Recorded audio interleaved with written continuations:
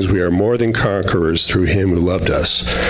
For I am sure that neither death, nor life, nor angels, nor rulers, nor things present, nor things to come, nor powers, nor height, nor depth, nor anything else in all creation will be able to separate us from the love of God in Christ Jesus our Lord. Thank you, Lord. Father, thank you for these words of hope and perseverance, especially in these days, Father. I'm so thankful that you can give us these words of continuing on during this walk that we have, Lord, which can be really difficult at times. I pray, Father, as the word is being preached to us this morning, that you would speak into our hearts, speak into our minds, and speak into our souls that truth that you have laid before us as our brother preaches to us this morning. We thank you for all these things. In the name of Jesus, amen.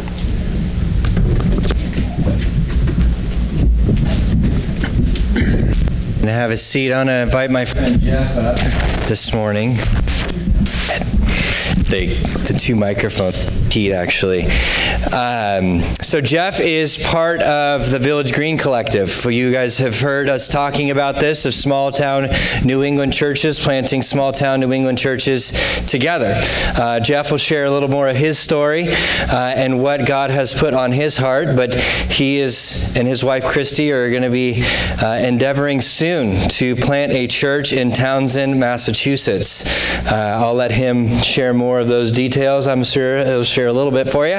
But I just wanted to introduce you to Jeff. We wanted to continue to build this partnership that we have with these other churches, and so I invited Jeff to open up the word for us this morning. And I really was excited when we were finishing John chapter 20 last week and knowing John chapter 21 that comes next week, and seeing Paul's words that we'll open up this morning in Romans 8, I think tie these two passages together really well. For us who, as well as Paul, are on this side of the resurrection, just like the disciples who we'll see in the next 2 weeks in John 21 are on this side of the resurrection, and how Jesus ministers to them. And I hope and prayers Jesus will minister to us this morning, which I know he will. So would you pray with me as we welcome Jeff? Father, thank you for Jeff, for being willing to come and to open up your word for us here at Cornerstone this morning. God, would you speak through him? God, would your voice be heard? Would you help us to glorify you as we rest in the grace and the mercy and the love that we have accomplished through your Son on the cross, through his resurrection for us. Would you be honored and glorified? In Jesus' name, amen. Safe to turn on the other mic? All right. Well, I just want to thank Pastor Aaron and the elders for inviting me here. It's a privilege to be here, privilege to share with you God's Word this morning. My wife and I have some ties to Vermont. My wife was born in St. Johnsbury and then grew up in Lyndonville, a little town with a little school in it. And so she spent quite a few years in her early childhood. I don't have a lot of ties to Vermont, but I will drive 2 hours for some Vermont maple creamies, which I had yesterday, and I was glad I did. Aaron introduced me to that, actually. He brought, I'll never forget this, he brought to one of our Village Green Collective meetings just these like cases of creamies, and we were just all kind of gaga over these things. So it was beautiful. It's beautiful to be back. It's a beautiful place, and I'm just thankful that God allows us to do this. It's good to go somewhere else and see brothers and sisters in Christ and know that God is at work. The gospel is at work here amongst you, and just evidenced by Cornerstone and his faithfulness to this church and to each of you through it. So it's a privilege to be here. We are jumping into a passage, 8 chapters into a book. So let me frame the morning this way. I'll tell a quick story.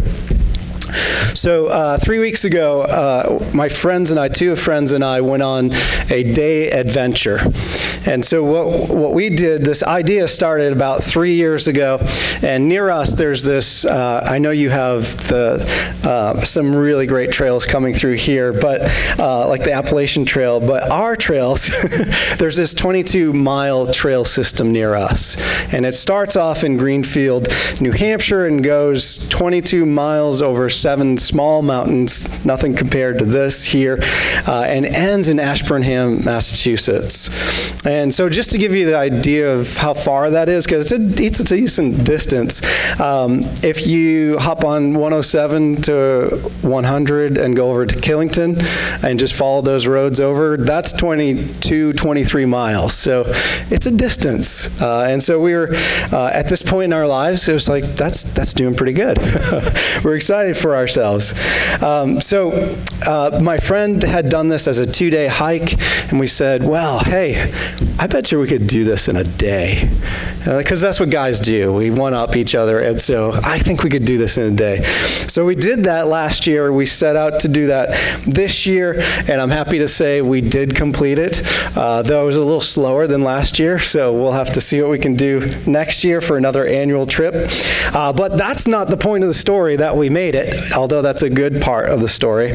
The real point is that this 22-mile trail system ends on this little tiny mountain at the very end. And so we end this 22-mile trek, and you just see children running around at the top of this mountain, and a variety of different families and things on here, and nobody has any idea that we just spent 9-10 hours walking through the woods over these mountains, and they just see us at the same point they are. They have no idea of what had come before. So in order for them to really understand, you need to share with them. People ask, so where did you come from? And we'd say, the beginning. They say, well, that's a long ways. Yes, it is. But they had no idea because they didn't know the work that we had put into it, right? And I think even if you're not a hiker, you can probably understand that feeling of putting a lot of work into something and seeing the end result and people really not understanding all the work that went into it.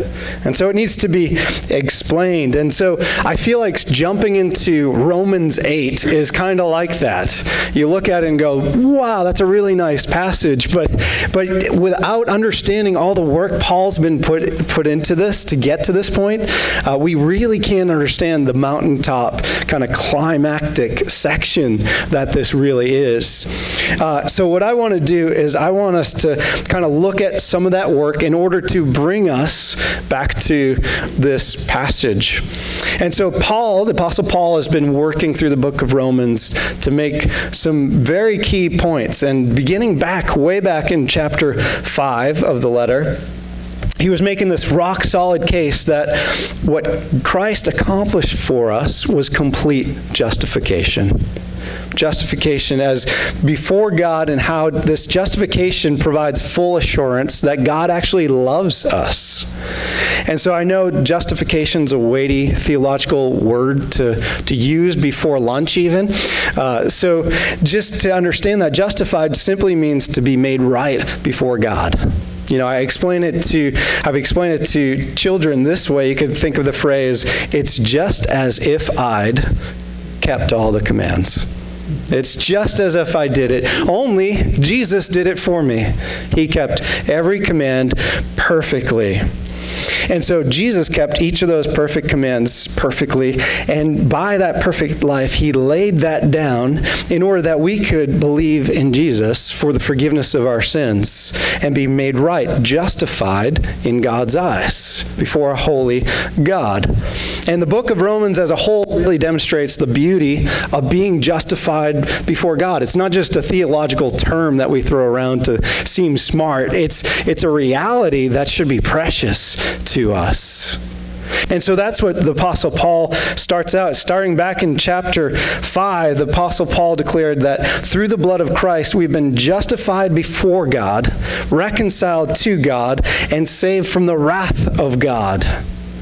All of this offered to us through grace. He builds on that in chapter 6. He tells us what happens when we are to believe the truth of chapter 5. He says, not only did Jesus die for our sins, but he was also raised, so that we who trust in Christ have been also raised from death to life. In the last verse of that chapter, he says, the wages of sin is death, but the free gift of God is eternal life in Christ Jesus our Lord.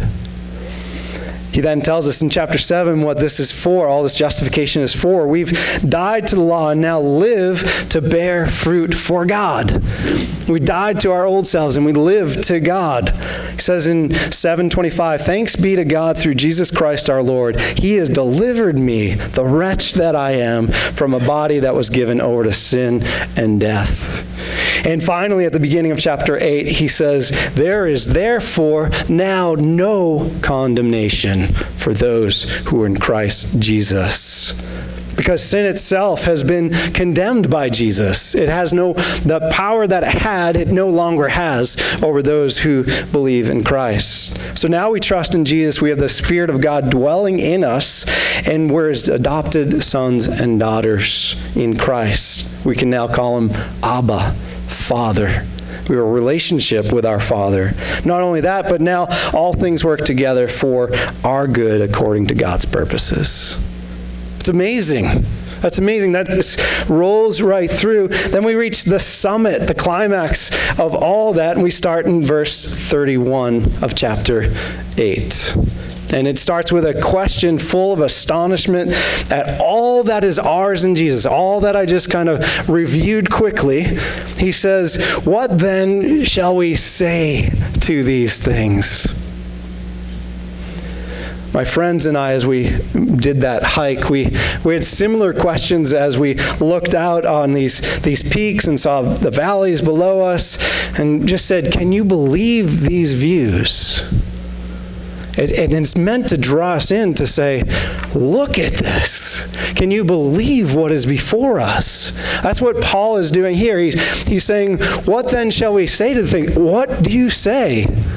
Like, thank you is not enough. Have you ever had a gift given to you or somebody done something so beautiful for you that thanks, just the words just seem just not enough? That's what he's saying. What can we say to these things? What do you say to a God that has sacrificed his son for you so you could be justified? And so looking at this passage, Paul is going to offer up a couple suggestions on ways we could answer that question. And I want us to see in this passage two amazing gospel truths. Just 2 points. So I'm a guest speaker, so you get 2 rather than 3 points this morning. And those two, there's one thing that we will never be in Christ, and one thing will always be in Christ. Specifically, the first one is, in Jesus you will never be condemned. The second one is, in Jesus you will always be loved. And as we're going to see in this passage, those are easy to say, more difficult to live and believe. And so that's what I want to press into now. So in Jesus you will never be condemned, and you will always be loved in Jesus. Go back to verse 31, that great question, which is essentially, how are we to respond to all these amazing things God has done through Christ? How can we say anything to trusting in the gospel and receiving all this by grace? And the main point of the passage is that given the complete justification that is ours in Christ, we can be fully assured of those two great gospel truths that I mentioned, that you are never condemned and you are always loved. And again, it's one thing to say that, but do we believe it in a way that changes the way we live, the way we trust God? That's the purpose, and that's the difficult part. It needs to move from our heads down to our hearts, that we really believe it, that we trust in this, our justification. So we said that first gospel truth, in Jesus we'll never be condemned. And to prove that, if you scan down verses 31 to 34, Paul asks 3 more hypothetical questions. This is something Paul is very good at. He raises questions that demand a response and then shows you the response. So Paul gives these 3 hypothetical questions, and all of these meant to be answered the same way. So look down in verse 31, the second half. If God is for us, who can be against us? Second question in verse 33, who shall bring any charge against God's elect? Verse 34, who is to condemn? So let's take each one of those and answer those. In verse 32, if God is for us, who can be against us? He's saying that if God is so in favor of us, if he's so in favor of us that he gave us the most precious thing to him, that he gave us Jesus, his son, and allowed him, actually called him to die for us, we're meant to conclude that it'd be beyond comprehension that God would withhold anything else. He's given up what's most precious to him in order for us to know his love for us. And that's what it proves. It proves that he loves us beyond our comprehension and that he has defeated all our enemies. All our enemies. So to answer the question, if God is for us, who can be against us? It's no one. That's what Paul is driving. No one. No one can be against us. So having God in your corner, the one who defeated all our enemies, sin, Satan, death itself, every enemy is defeated. And that whole idea, maybe kids could relate to this one. To have God in your corner it reminds me of this scene in The Lion King. I'm sure you've all seen that. If you have kids or grandkids, you've seen The Lion King, maybe on repeat. Our girls growing up would always watch the same movies over and over. So some of you have that movie memorized. But there's point where the hyenas come out and they have little Simba kind of cornered and there's no way out, and little Simba just kind of musters everything he has to get out this huge roar to scare them away, and he digs deep, and finally it just lets out this huge roar, and they go scrambling away, and then the scene cuts to, well, it's actually the roar of Mufasa, his dad. And that's why the hyenas left. That's a picture of having God in our corner. It's not that we are so powerful, but we know the one who is so powerful. Our dad protects us. He has already defeated all our enemies, and he's with us so that all our enemies cannot touch us. They cannot harm us anymore. So the second question, who shall bring any charge against God's elect? In other words, who can point out our sin to God and say, we still deserve to be punished for that? We get a short and sweet answer to that one. It's God who justifies. In other words, God is the righteous judge. He is the holy one, the perfect one. He determines who is to be justified and who is not. And he's done that through Christ. And in the case of all our sins before a holy God, in Christ, there is no more charge against us in God's courtroom. That's because the verdict over us is that we are innocent in Christ, washed by the blood. That's why we sing that song, washed by the blood, nothing but the blood of Jesus. And that word elect in that end of that question should also heighten that sense for us that God has already determined those who have called upon Christ. He's determined that we are his. So who could ever take us away from God if we are God's? The answer to that question, the second question, who shall bring any charge against God's elect? Again, no one. Nobody. And we need to remember that God, the sovereign Lord over the universe, is the one whose opinion matters the most. Not other people's opinions, not groups of people, and not even ourselves. Not even our own opinion matters as much as the opinion of God. That's really important to remember. Because I can remember an example one time in another illustration for the kids. I was in 8th grade, and this kid, he was actually a friend of mine. We're waiting to go home from school. We're lined up to get on the bus. He started pushing me, as little boys do while waiting in line. It's hard, I know. So he started pushing, and I decided I was done with being pushed, so I pushed him back. And so, unfortunately, I pushed him just once, and he lost his balance, and he hit this TV that was on one of those rolling stands. And so, when he hit the TV, he fell with all his weight back, and he pushed this TV, and it hit the wall, and that TV actually had tubes in it. So the whole TV screen blew up. Yeah, I was a scared little 8th grader. And so we had to go down to the principal's office, and just for the record, that was my first time, I swear. And I was scared, but I wasn't as scared going to the principal as I was to go back home. I had to tell my mom and dad that we busted a TV. I'm not sure if we have to pay for it or what's going to happen. And so I just remember going home, and through tears, I saw my mom right when I got in the door, and I just burst out in tears. I'm telling her, you can ground me for the rest of my life. You can take away my bike, my toys, you don't have to feed me anymore. I don't deserve any of this. And my mom, totally confused, calmed me down, had me tell the story. And she said, Jeff, we're gonna work through this together. It's gonna be okay. Whoa, what a relief.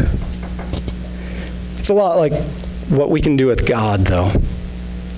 We can come to him and say, you don't know how bad I've sinned this time. I've really messed up, really let you down again. I don't deserve your love. You can take it away from me. I deserve to be punished. But God intended to show his love through giving us Christ, to forgive our sins. So our Heavenly Father says, come to me, confess what you've done. Confess and receive grace that I purchased at the cost of my Son. Receive that and live from that. Live out of that identity as a forgiven child of God. That's what repentance looks like, that. It turning from sin and turning to live for God. Third related question in that we find in verse 34. Who is to condemn? By now you know the answer to that, no one. But Paul points out his response to a sacrificial Savior, our risen Lord, our high priest, who in the book of Hebrews similarly points out, he always lives to make intercession for us. Jesus is right now praying on your behalf to the Father. He doesn't stop praying for us. And so he makes sure that we are never condemned, and that Romans 8:1 is true for us. There is therefore now no condemnation for those who are in Christ Jesus. So who is to condemn? No one.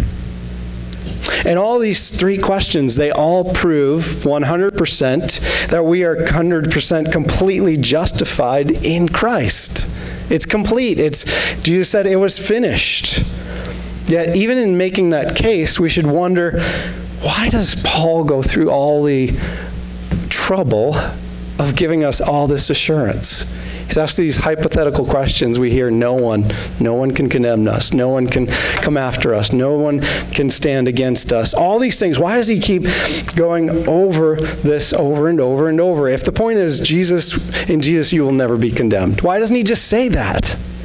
That would have been a lot easier. This would have been a shorter sermon, right? I think because we need assurance because we are tempted by an accuser. I wonder if you're like me and ever caught yourself thinking things like, you call yourself a Christian? Look what you just did. Look what did you hear yourself? Did you hear what you just said to them? Did you see the people you've hurt, the messes you've created? You really call yourself a Christian? And what do we do with that? A lot of times, I know I do, I shrink back. I say, you're right. I'm not worthy. I shouldn't be. We shrink back, and if we worry about others judging us, scared that we'll be found out and revealed, we might hide that sin in order to protect and just continue to live in it and reap the actual consequences of that. So this assurance is for all of those who are tempted to believe that lie. The truth is we don't deserve God's love for us. But the opposite truth is he died for us so that we could be loved by God and know his love for us. So who could be against us? No one could be against us. In Jesus, you will never be condemned. It's the first amazing truth here. The second, and this will be shorter, amazing gospel truth is found in verses 35 to 39. And that's in Jesus, you'll always be loved. In Jesus, you'll always be loved. First truth that we looked at, you'll never be condemned. That helps us understand the results of our justification. This one actually helps us to feel and experience the reality of that justification. There's another really easy truth to understand, very difficult to really believe, that God really loves me. And why? It's because if we're honest, we know what a mess we are. I know my heart. God knows it better. But I know how messed up my heart is, how much I desire to sin at times. I know all of that. And so it's hard for me to believe that a perfect God would love me. And so we need this gospel reminder that in Christ, you are loved. You will always be loved.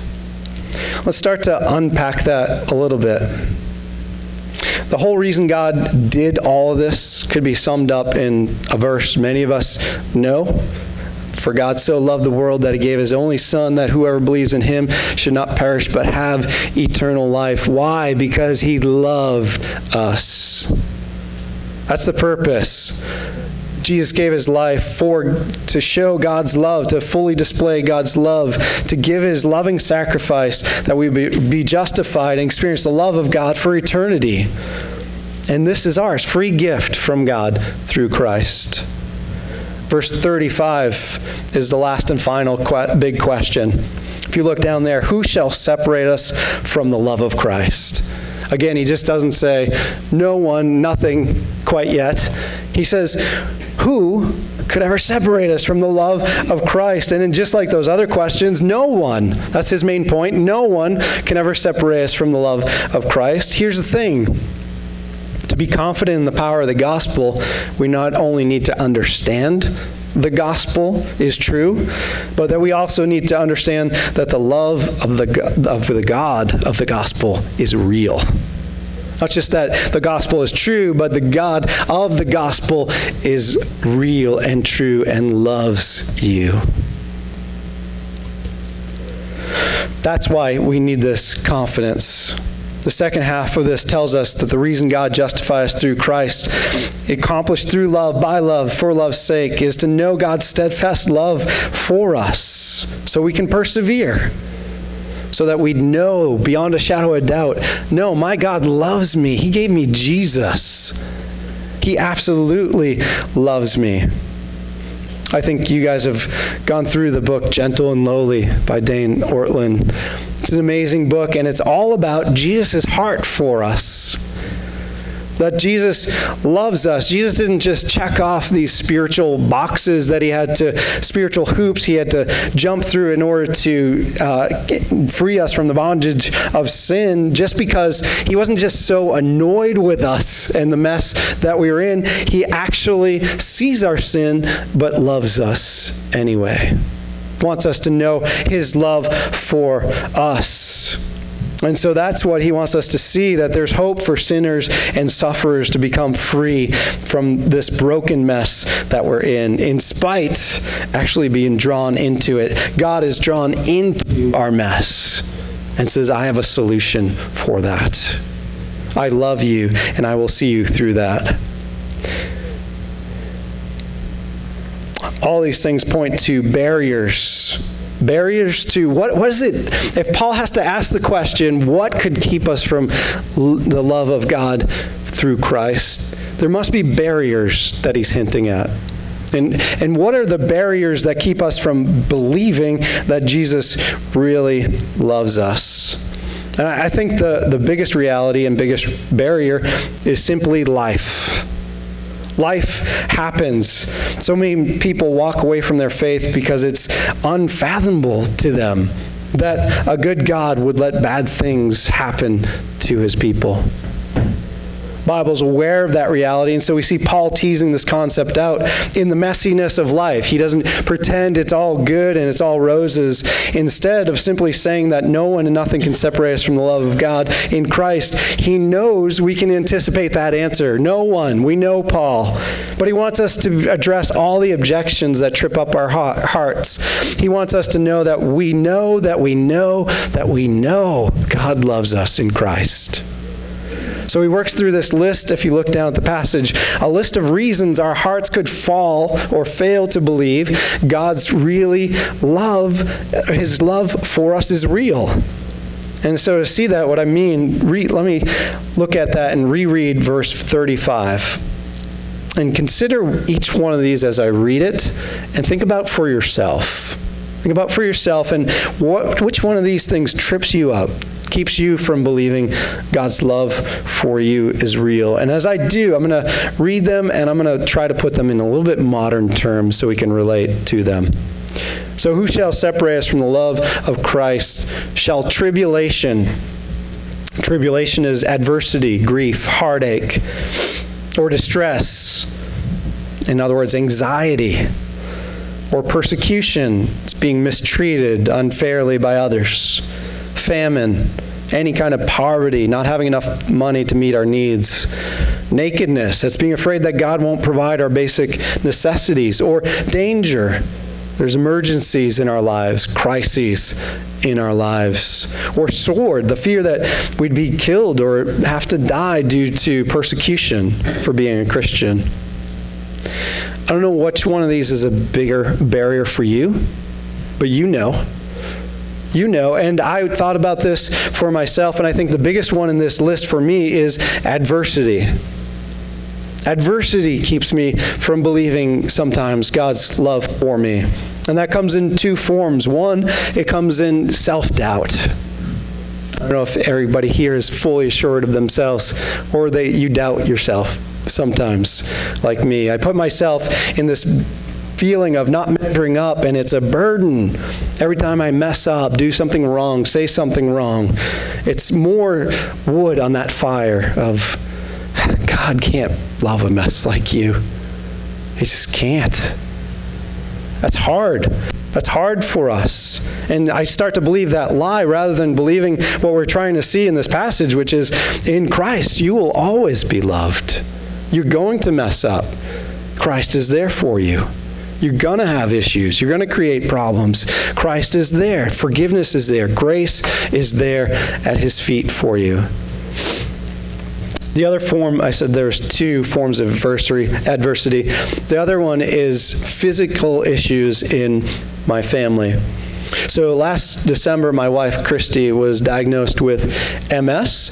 And though we've been given lots of hope from doctors and with new medications that the future looks good, it's still not certain and could change at any point.